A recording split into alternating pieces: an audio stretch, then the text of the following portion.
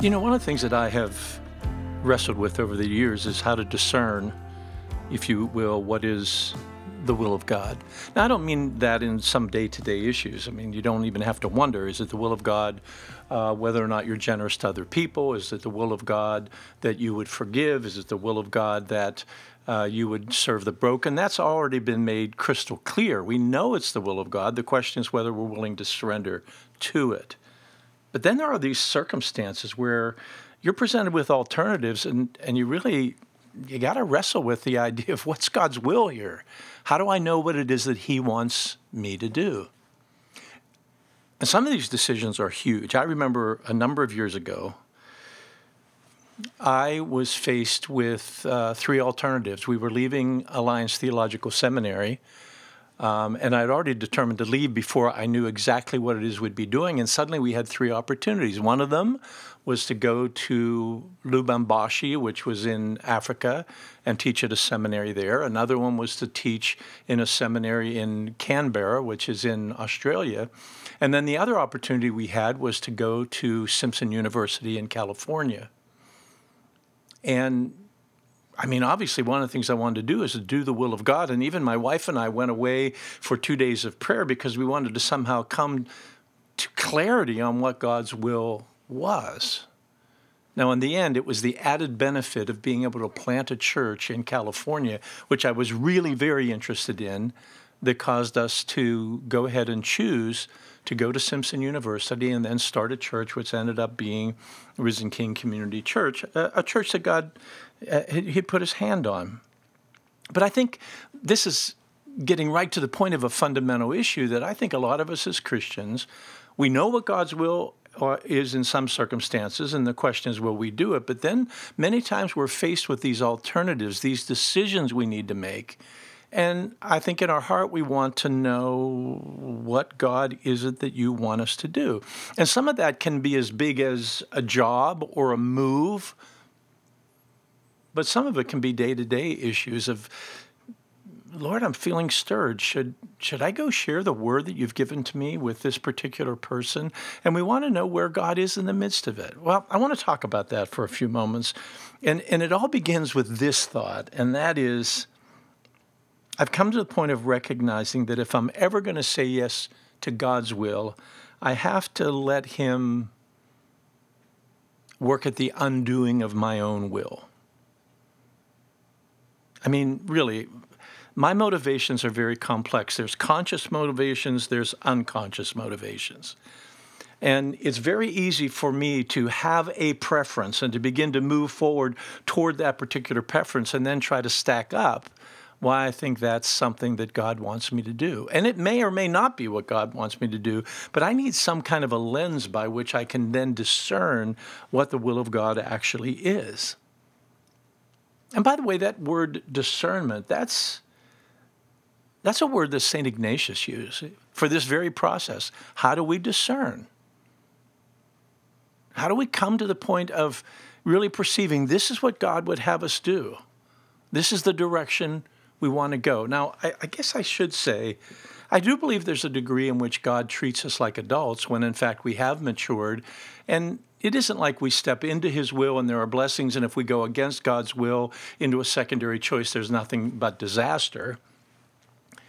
But I do think there is a guidance of God where he sheds his light and he says, this is where I want you to go. But we have to be willing for him to confront and undo, if you will, our own motivations, some of the things that have guided us in the past, even unmet core longings that all of a sudden can be met in a certain circumstance, when in fact in the long run that's not a good motivation. And I would say in my own life, a decision I made about being the head of a seminary was probably driven more by unconscious motivations and unconscious, if you will, unmet core longings than it was by really taking a long time to discern what was the will of God. Well, let's look at this. And the first thing that I want to encourage us with is the very hard, very, very difficult position of coming to a place of what's called indifference. Now, indifference doesn't mean it doesn't matter or I'm going to remain in ignorance. Indifference means that I want to be neutral as much as possible when it comes to this idea of determining what the will of God is for my life. One of the examples that's been given of indifference is, imagine an old-fashioned scale that has these two holders that then are connected to a, if you will, almost a pivoting fulcrum. And that when that, if you will, arm is directly in the middle, you know that you've got two equal amounts of weight on this scale. And the idea of indifference is, I'm not going to weigh in one way or the other on this personally. I'm not right now going to show my preference. I want to be right where I can say, God, I really want to know what it is that you want, no matter what. That's where I am. Not my will, but your will.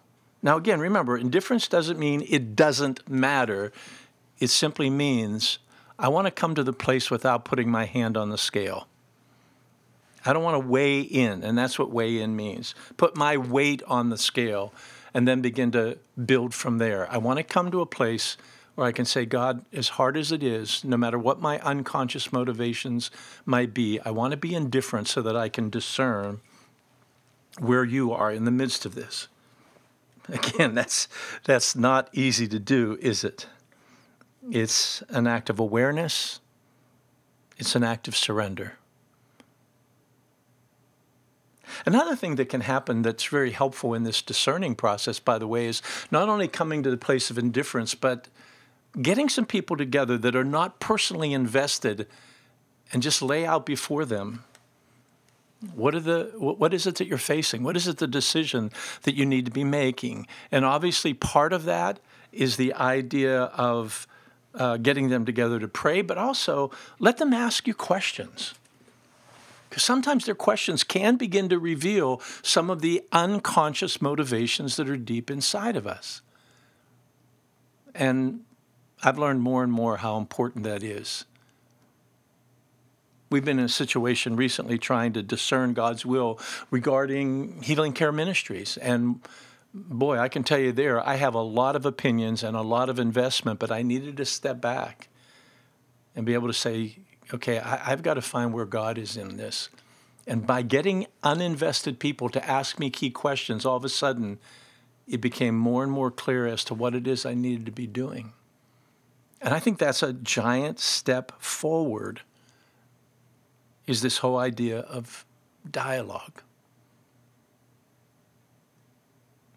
Now, let's go one step further on this, and that is, there does come a point in which, obviously, we're asking for the light of God. We feel that He has spoken to us, and then we want to evaluate the degree to which light has come in to give us strength and to convince us, okay, this is the right way to go. I was thinking of Jesus in Gethsemane and the agony of just Gethsemane, and Jesus crying out, even saying, God, I don't even know if I want your will, if there's any other way. But somehow in the midst of that struggle, it's clear that God spoke to him and consolation came, and a strength must have come, because he rose from that moment of great struggling and great drain to keep his disciples on course and to go and face the trial and then to endure Calvary. It seems that strength and light had come in.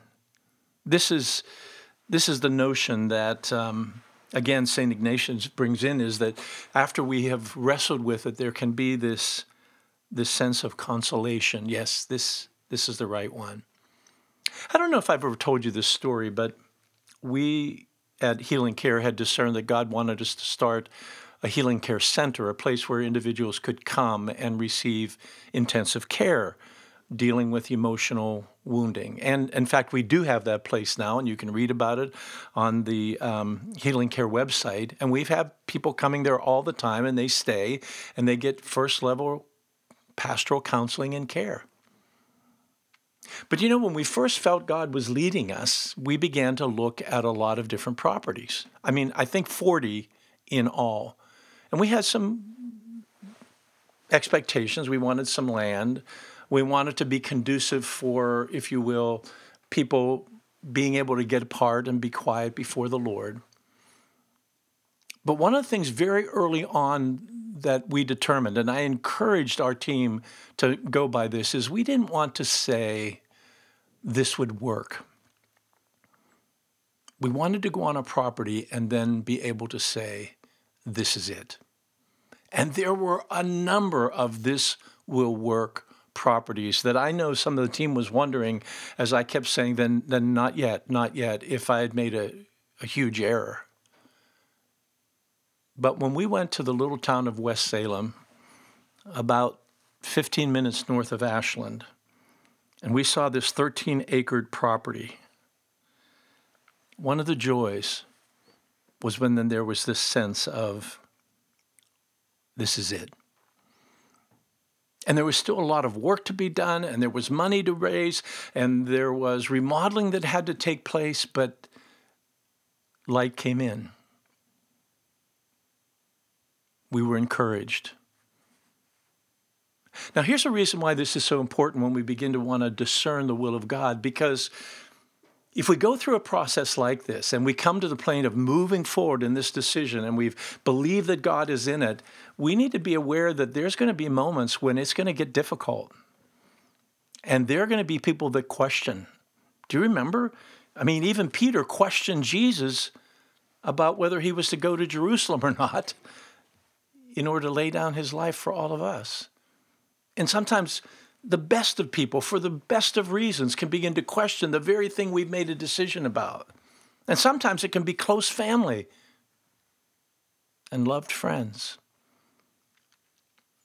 But if we've gone through a process like we're talking about, where we've come before God and we've asked him to keep us from weighing in, to putting our hand on the scale, and we've dialogued with Christian mature leaders who can ask us the right kind of questions because they're not involved or they're invested. And when we can begin to reflect on what we're sensing deep inside, this is it, this is the direction, then when we're out there and we're on that playing field and we're moving to accomplish that task, and things get tough, it helps us from wavering because we have this sense that we've moved forward with the Lord.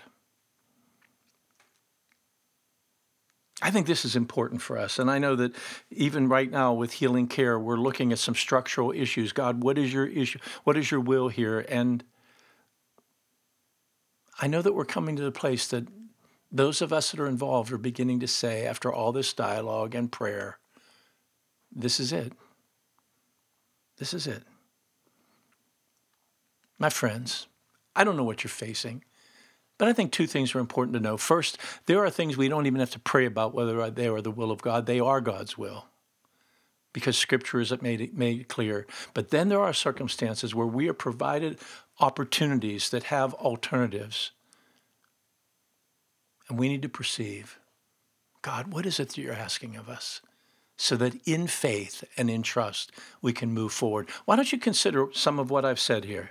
There may be some of you that right now, this is the very place that you're in, and may God guide you there.